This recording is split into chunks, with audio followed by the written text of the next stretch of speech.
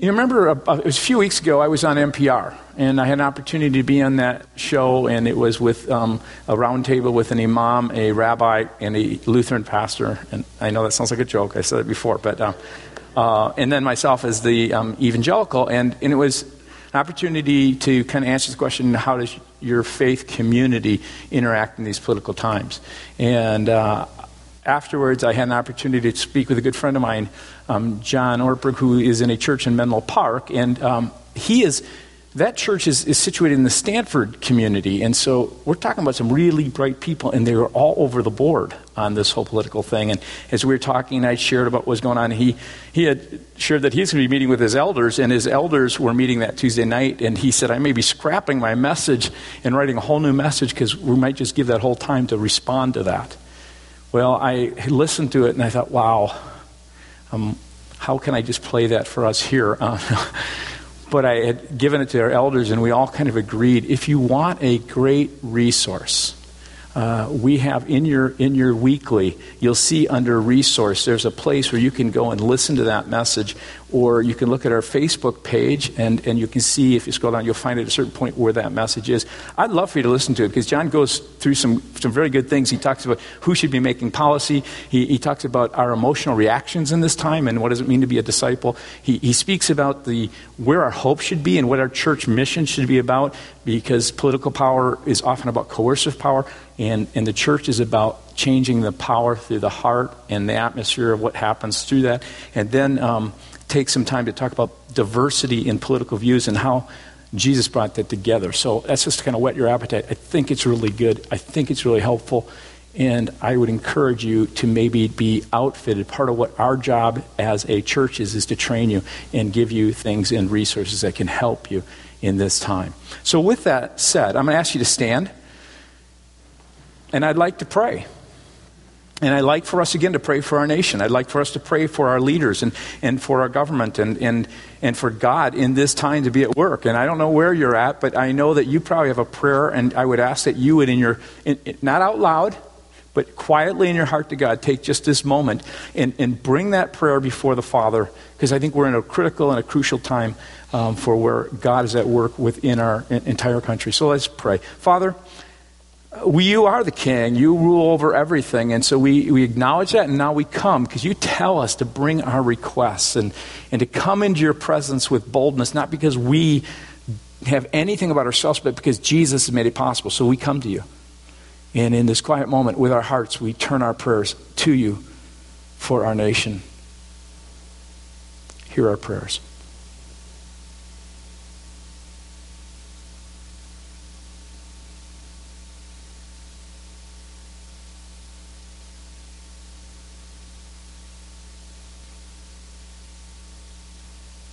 Father,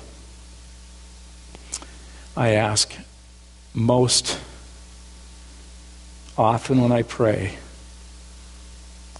that you would through the church bring about a revival, an awakening in our land.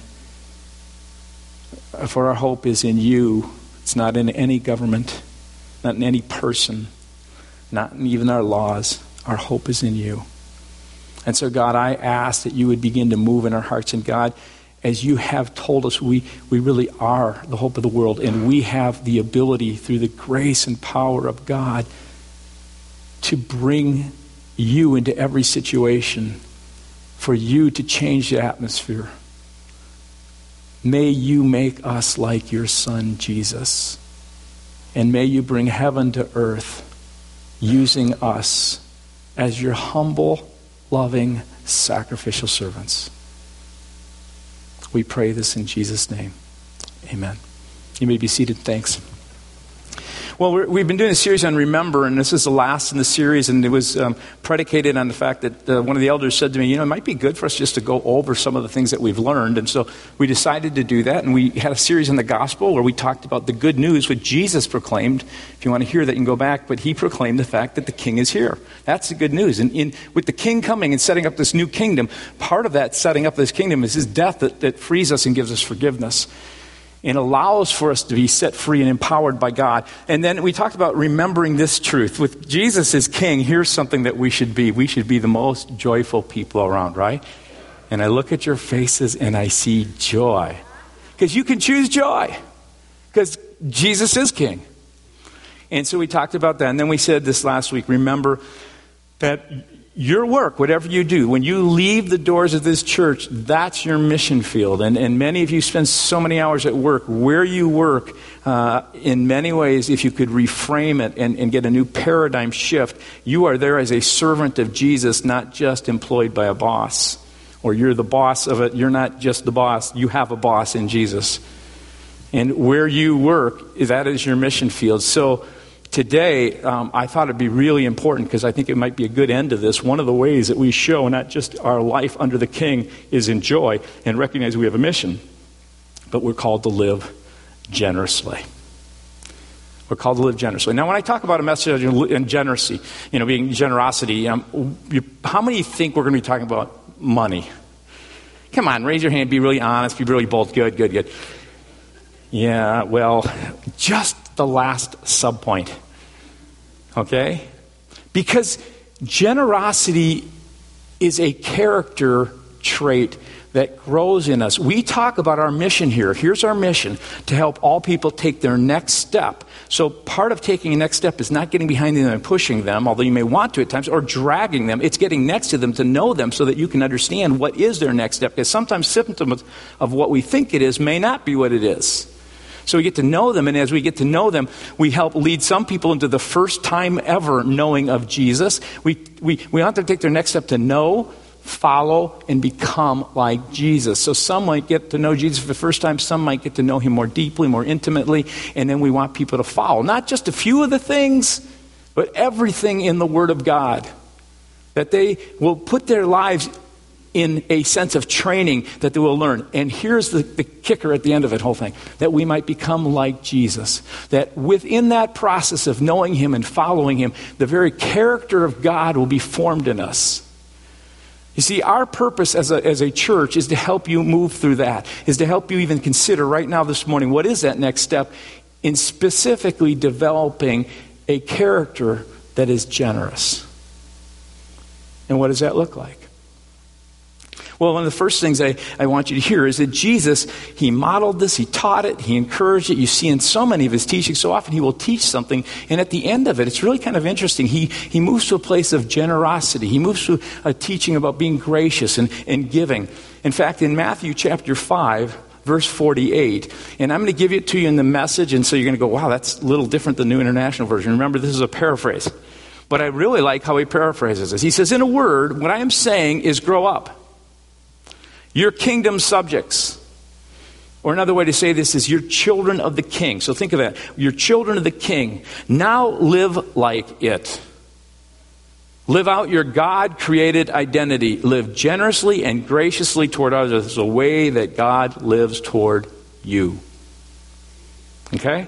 The way that your dad is, the way that you see his heart, the way you see his character, Jesus is saying, your Father, the way that he is in his heart, he is one who lives generously and graciously towards all people. And that's how he even lives towards you, so do the same. So grow up in your character. So we're going to look at some ways in which you can live generously. And the very first one is one that I think we need very much in our culture today. Because of what's happening even politically. And it's what I call that to live generously, we need to listen generously. It's really critical in a marriage. It's critical in a church. It's critical with your kids. It's critical with your adult parents. Listen generously. In fact, the brother of Jesus, James, he writes in James chapter 1, verses 19 and 20, some words. He had been probably... if you read the Bible, you'll see that James and his brothers, the half-brothers of Jesus, at one point kind of went, this Jesus brother of ours has lost it. He's gone off the deep end. But my guess is over the years, and when he saw his life, because we tell us that James became a leader of the church, my guess is that he watched the life of Jesus and he saw modeled in Jesus this generous life. And one of the ways he saw this living generously was someone who listened generously. And so he gives these instructions. And it's like communication 101. It's a primer. And this verse that we're going to read is one that's really good to memorize. It might be one to just kind of print out and put in your mirror, on your mirror, or to put at your, in your car to look at from time to time, not when you're driving, to put in your office, cubicle, or wherever it may be. It is this. Brothers and sisters, take note of this. Everyone should be quick to listen, slow to speak, and slow to become angry. I mean, honestly, if you apply those things, it's amazing what will happen in a relationship if you're just generous in your ability to listen. So I want you to consider what a generous listener is and to ask some series of questions, because these questions, I think, will help tease out whether you really are or not. And the very first thing I'd ask you, if you are living generously, then you're listening generously, and you're following these verses, the first question is, are you quick to defend yourself? Think about that for a second. Are you quick to defend yourself? Do you quit listening at a certain point and start defending? That tendency to interrupt, right? Anybody done that before? Some of you are really good listeners. I get that. And some of you are really just really quiet. You never interrupt, but in your mind you're interrupting them all the time, right? You just don't say it out loud. He says, recognize the fact that we are all kind of people because of wounds or because of our wanting to be right or what we think we need, we'll start to build our case. And so what happens is sometimes when someone touches a wound, we become defensive and we start to explain and we move into this place and they're saying something and you want to interrupt them. And James says, quick to listen, slow to speak, even in your mind, slow to anger, that responsiveness when especially a wound is touched. I can give you all kinds of examples of this, and sometimes when you can get a lot of examples, it may mean that you have a problem with this. But here's the really good thing. If you come up with some examples of being defensive, the other side of it is you've probably got some awareness. And awareness is one of the first steps towards real change if you're willing to do the hard work of catching yourself and then being aware of it and then having other people help you with it and see it when you do it. So this last Monday, we're having a staff meeting. We're having so much fun and we're laughing and there's kind of this ripple of laughter in the room and we're going around sharing things. And at one point, someone shares something and I have to share with you what I have in my journal is a little thing where it says, it basically says, I am dead to defensiveness, because I chose at a time, I'm going to work on this. And I know in Christ that when you die to yourself, that there's a new life that arises, and I want to live in this new life, and I want this dead one dead. And I put down there, dead to defensiveness. Don't talk. Ask, tell me more. And when done, say, thank you for sharing. Okay, some of you are smiling because you probably may relate to this. Well, I broke all 3 rules. They're going along and someone they share some kind of thing and it hits a wound and my response is right away and I interrupted and I didn't say, tell me more. I didn't even at the end say thank you for sharing this. Because generous listening is one that goes, you know what, it's not I need to learn and understand that defensiveness gets in the way of really truly understanding. Another question I ask you is, are you quick to judge? So you remember to live generously, you have to listen generously, which does not mean just so you're quick to defend, but you're quick to judge. In your mind, again, it says, be quick to listen. Turn right away to listen. Be real generous about that, but be stingy on this. Be stingy on your talking to yourself. Be stingy on your getting angry while you're listening. Be stingy on these things. So do you quit listening and you begin to judge? Anybody in that place where you start to go, yeah, well, you think I have an issue. Let me think about your issue, right? Oh, come on. I know that you do this. Quick to listen, slow to speak, slow to anger. Jesus says, first take the plank out of your eye before you try and grab a bit of sawdust from the eye of the other person. You see, when you start to judge, when you start to get defensive, all those things cut down this generous gift of the character of the heart where you begin to listen. Another is, do you attach an outcome? When you're in that kind of situation, let's say you're in one of those difficult, we don't call them arguments. With our kids, we used to call them discussions, right? Mom and dad are just having a discussion. It's not, When you're in one of those discussions and you're in that kind of place, do you come into the situation with an outcome that you want? And what happens when you have this outcome is you end up beginning to manipulate everything because you're trying to get it to either this point of you want it to either win or you want to be right, or how is it? How many ever tried to fix someone? If I can just get them fixed, Right? And so you had to go through this whole thing. And so one of the things is when you ask that question, do you have an outcome? What I found just this is like share Kevin's stories today. Okay, this is going to be kind of like get a glimpse into my life. My wife and I celebrated a Valentine's Day on Friday, not the Tuesday, and so we set up some things, and I won't go through the whole story. But all I know is that we got to a point where we kind of had some differences, and we were trying to figure out. We were beginning to just really kind of figure out. Not to get to our outcome, but we worked through that process of really trying to hear each other's need. And we could have all held to our outcome, but through that process, we gave that ability where we came to the place that winning or getting what we want or whatever it was wasn't as important as staying connected. Right? And what was really interesting to me is when we stayed connected and heard each other's needs, did you know there were about 4 or 5 ways we could have met each other's need and been really happy? So do you listen generously? Do you shut down? That's another thing some people do, is in the midst of it, you start going, oh boy, it's getting heated, and you start building that wall. Anybody do that? You start building the wall, you freeze up, and you kind of pull out, and the other person, and usually if that happens, how many, can I be bold enough to ask how many are wall builders here? Okay, a few of you are aware of that, and you start building that wall. Let me ask the other, how many of your spouses or the person you're sitting with? No. What happens is you start building that wall, you kind of shut down. The Word of God says, be quick to listen, slow to speak. It doesn't say do not speak. And what happens is you start building that wall, and the other person is trying to tear down the wall. Sometimes they'll actually try to hurt you, which is never fair, so they're hurting the person. But sometimes they try to hurt you just because they're maybe hurt themselves, or sometimes they try to hurt you just to get a reaction. And what you need to understand is when you start breaking down that wall, it's helpful sometimes if you're on the other side of the wall and you're kind of shutting up and freezing up, is that person sometimes out of their need or their wound is coming after you merely because they feel abandoned. And if you can get to the place where you understand we have some needs underneath all this, we need to connect and we need to listen generously to one another. So, living generously, one thing I just want to share with you is listening generously and learning to do that and recognizing far more important than your outcome or shutting down to protect yourself or defending yourself or whatever it may be is the goal of being connected in understanding. So in that place of understanding and love, you can move into different alternatives. Another thing is that I want us to think about when we talk about live generously is to love generously.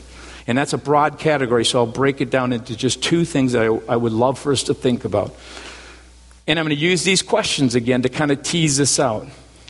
The question I want you to think about when loving generously is, are you willing to be inconvenienced? Now, Jesus, in chapter 14 of Luke, 7 through 11, tells a very interesting story.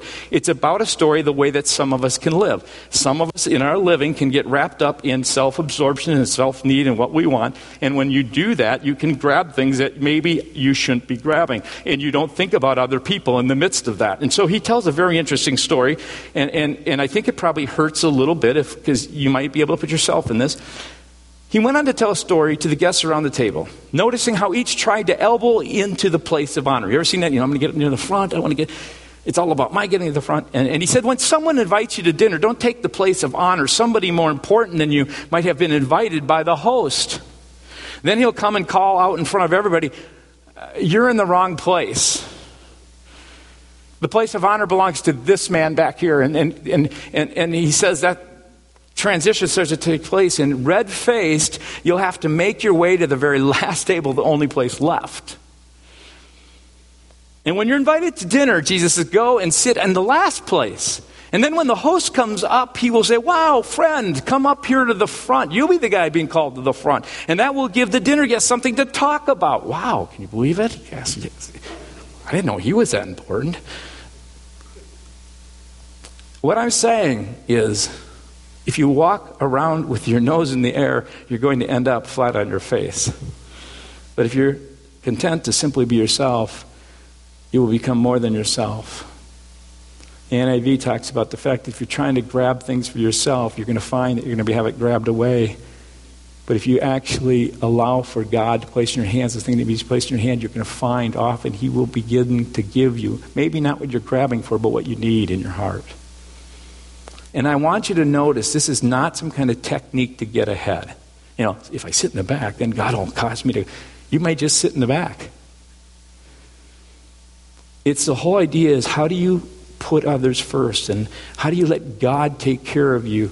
And are you even willing to suffer or be inconvenienced for the sake of someone else? Well, I've told you about Airport Kev. Anybody remember? Some of you know about Airport Kev, and it's a wonderful name that my kids coined for me when they were in middle school. Because when I get into airport, something happens, something changes in me. I mean, it's all about me. It's all about getting first in line. It's all about getting the right seat. It's all about Kev. And so it's this kind of person who's a little bit out of control. So they called him Airport Kev. Now, I don't want you to think bad of me because some of you have your own Airport Kevs. Some of you come home and it's been a hard day and you go, this is my time. You leave me alone. You know what? I don't know where it is in your life, but we all have these kind of times where sometimes our own stuff comes out. Now I understand there are some codependent caretakers that never happens to you. So I'm encouraging you to kind of put your needs out there a little bit. You need to be a little more courageous with what's going on. You might be living with someone who's always being like Airport Kev, and I'm not talking about that. I'm talking about those signs in your life where you kind of realize, I need to really rein this in and pay attention to what's going on. Because as Jesus said, it's not about grabbing and getting. So Airport Kev had the opportunity to be tested this week when I was flying. And I've been working on this message. I knew, I'm going to really get this down here and make sure that that guy's in control. Unbelievable. You have to understand the momentum of this starts taking place long ahead of time. It starts before you even get to the airlines. It starts when you buy your ticket to get the right seat, because you want the aisle seat, at least for me. And then you want a seat where you can put your stuff underneath it, because even if you're sitting in coach, I don't even like to be moved up to this comfort area where they give you a basket of food and a movie, because I'm not about entertainment. I'm about getting work done. I like, serve me something to drink, and I want to work. Well, so I get onto the plane, everything, I get there, and I get my seat. It's right where I like it. Here's a seat here, and then roll over here. There's nothing in front of it, and I'm kind of going, glad I'm not in that one, because, now I can put my stuff down here, and I can work. And I just get sat in place, and all of a sudden, I hear a voice, and someone taps me on the shoulder and goes, sir, would you mind changing seats with me? I'm going, do you have any idea?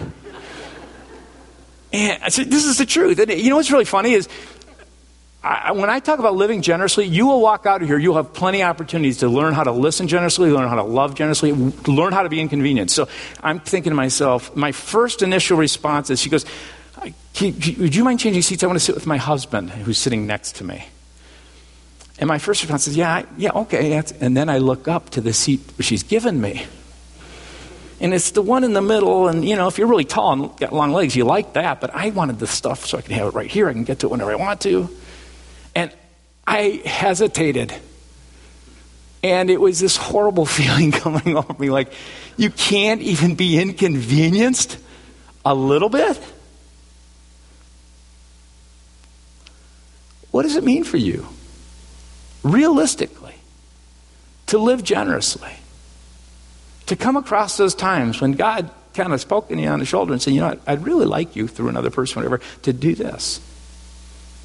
What does it look for you to be inconvenienced? What does it look like in your life? Living generously and loving generously means being willing to be inconvenienced. It's considering others' needs as more important than your own. Paul says about that if you read Philippians chapter 2. Will you choose to love someone who's tough to love? That's another way of loving generously. Jesus says, be generous with your love, especially to those who are hard to love. Think for a second. You're going to walk out of here. Is there someone in your life who on a regular basis you come across them and they're hard to love? Anybody? Can I get that? I want you to remember again what we said last week. Your mission field is out there. That's the person God is saying, I want you to learn to love with generosity. Matthew chapter 5, 43 through 48. Again, reading from the Message, it says, you're familiar with the old written law, says Jesus. Love your friend and its unwritten companion. Hate your enemy. Well, I'm challenging that. I'm telling you to love your enemies. Let them bring out the best in you, not the worst. Think about that person again. Can you start saying, God, not only this whole thing of inconvenience, but how do I love someone who's tough? Am I willing to bring out the best of my character and allow you to form that? Can I love generously? When someone gives you a hard time, says Jesus, respond with the energies of prayer. Now, just think about it. So next time he gives you a hard time, say, excuse me a second, I want to pray for you. No, don't do that. He says respond with the energy of prayer. What he's saying is take it to God and say, God, you know what? This is tough. I need you. In fact, what's happening right now, when this is pushing against me and it's really tough, I see my limits. I see myself really clearly. So God, I really need you because guess what? You found me tough to love. So how am I going to allow you to flow through me? For this, then, when you turn to prayer, you are working out your true selves, your God-created selves. This is what God does. He gives his best, the sun to warm and the rain to nourish to everyone, regardless, the good and bad, the nice and nasty. If all you do is love the lovable, do you really expect a bonus? Anybody can do that. But we're about being followers of Jesus. If you simply say hello to those who greet you, do you expect a medal? Any run-of-the-mill sinner does that. And then he concludes with these thoughts. Be perfect, therefore, as your heavenly Father is perfect. I love the way the Amplified says this. You, therefore, will be perfect, growing into spiritual maturity, both in mind and character, actively integrating godly values into your daily life, as your heavenly Father is perfect or mature. Jesus is saying, grow up, become like that. Live generously. Love others graciously. Be kind and considerate and go the extra mile the way God loves you. Now, the last thing I want to talk about is give generously. And there's just a few things in giving that I'd love to just bring out. And a couple of them are not about money so much as it can involve money. So to live generously means to listen generously, means to love generously, and it also means then to give generously. It means that we are to give something. And so the first thing that I want you to look at is Luke chapter 14, verses 12 through 14. You can write that down. It's a good verse to look at. I'm not going to go through this now. But the point is this. Do you give to those who can't give back? That's one of the ways to give generously. What does it mean to help someone that you're not going to get anything back from them? We have a number of local ministries where I'm just so proud of where people actually do this. There are people who go to Mobile Hope, and there are volunteers who will weekly work with children. They'll help them with English, they'll help them with their homework. They're not getting paid for that. Hammers of Hope, another great ministry where we have people who will give up a Friday night and a Saturday, and they'll actually use their building skills and those kind of skills to help others. And if you're a person who would like to help, they do it every once in a while. When they do those things, you can sign up just by calling the church. But they help widows and single parents. They'll help those who are in need or in crisis. It's amazing because they're not getting paid for that. They're not getting anything back.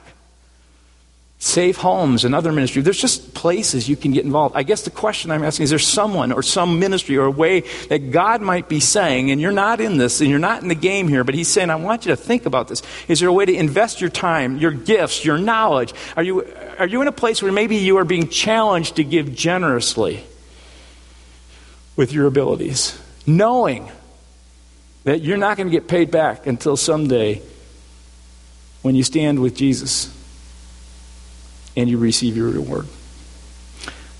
Another is, do you give freely because you've been given to freely? Matthew 10:8 is just a simple little verse, but it's built on some things that Jesus said. It says, give as freely as you've received. But when Jesus says that, he's giving instructions to his 12 disciples. He's sending them out, and he's sending them on their way, and he's telling them what they should do. But at one point, he basically says to them, you guys, live generously and give generously. Do you know I've been with you for a period of time, and I've been giving to you. So as I've given to you, do the same to others. In fact, you have a Father who gives to you. So it's been all free. God's been pouring into your life. So the response is that you let that flow through you. And so he says in that verse, give as freely as you have received. You have been treated generously, so treat others generously. God has touched you through someone's generosity. Someone's freely invested time in you. Someone's freely probably modeled tough love, maybe. Maybe someone has visited you while you were sick, or someone has taken an interest in you and helped you grow and develop, or someone has watched your kids maybe on a date night when you were younger, and you could do the same for someone else, or someone has in some way told you about Jesus, or maybe they invited you to a Bible study one time when you were just at that place wondering about it, and it just seemed like, oh, that's a coincidence. Where is God saying you have been freely given to in your life? Think about it. How many people, if you were to just kind of count your hand, just think about people who have influenced your life and they did it freely, not expecting anything in return. And Jesus is the life that lives generously is also the one that gives generously, because they realize they've been given to generously. And the last thing I want to share with you is, will you give to God joyfully? Here's the little money thing that I want to really encourage you to think about. When we talk about money and you think about the church, we often, people kind of go, well, there it is about money. That's all they ever want. The reason we talk about giving is because something happens in your character. Yes, the gifts you give, we, as best we can, use those in a way to communicate back what we want to do in touching people's lives and caring for kids as they're growing up so they know Christ, and caring for our elderly. There's all kinds of places. But Paul at one point says this, as he's talking about this, remember this, whoever sows sparingly will reap sparingly, and whoever sows generously will reap generously. Each person should give what they've decided in their heart to give, not reluctantly or under compulsion, for God loves a cheerful giver. He basically is saying, I would love to check your attitude, because your attitude betrays how you think about giving. Most of us get into this mindset. It's very easy to do it, where giving is some kind of debt we owe, or some kind of, it isn't. What Paul says, it's like it's like sowing seed, and that seed in an agricultural community, they knew that little seed would burst into all kinds of other fruit that have all kinds of other seeds, and it would just multiply. And what he says is, your giving, when you give, isn't some debt that you owe to God. It's an opportunity for you to be blessed. It's an opportunity for you not to kind of like owe something like, we think of taxes, well, I owe the government, all of the church. No, it's an opportunity to sow a seed which can be reproduced in many ways that really makes a difference in people's lives. And so he says, look at it as an investment. And we all know investments. Any planted a tomato seed or plants? How many are giving tomatoes out near the end of the year, right? They just take off. It's an investment that brings increase, and it will bring blessing in your life. And I'm not talking about financial blessing necessarily, although God really works in people's finances when they turn it over to him. But he talks about that. And I just want to encourage you to think about living generously is also giving generously. It's saying, God, you have given to me freely. You've given me the ability to make what I make. And so, God, I'm going to, in responsibility back to you, say, God, I want to give a portion of what you've given me. And I encourage you, challenge you to think about that. Now, I've asked Mike Murray to come up because we're at a point about a year ago, we did this Grow and Gather campaign, and that's when we talked about generosity, and you have been so generous, and so we're just grateful, and I thought I'd have Mike share a little bit. Mike is our executive pastor starting last July, came out of General Mills, and he's learning things here, so tell us a little bit about the job. Yeah, before we go there, yeah, I love the airport Kevin thing. Oh, yeah, it's right. It's really cool. But what I wasn't clear on, did you actually give up your seat? Of course not. No, I'm just kidding. No. Just checking. No, I did. Okay, good to hear. A couple of neat things, as Kevin mentioned, observations maybe from my standpoint. One of the things that I knew happened here but didn't know quite to the extent is the amount that you as volunteers and congregants put into other people's lives through whether it's Sunday school or whether it's just volunteering and doing the daily operation around here. It's much greater than I had anticipated. That's the first thing. Second thing really has to do with, when I was at a meeting at General Mills, we didn't pray before the meeting, right? So I might have said one under my breath depending on the type of meeting we were going to, but we didn't pray out loud. So as we're interviewing high school pastor candidates, I just dive right in and start at the meeting. And Bruce, our middle school pastor, says, do you think we should pray beforehand? It's like, yeah, you're right. We probably should. So I got to get him a few things, but anyway, get used to that.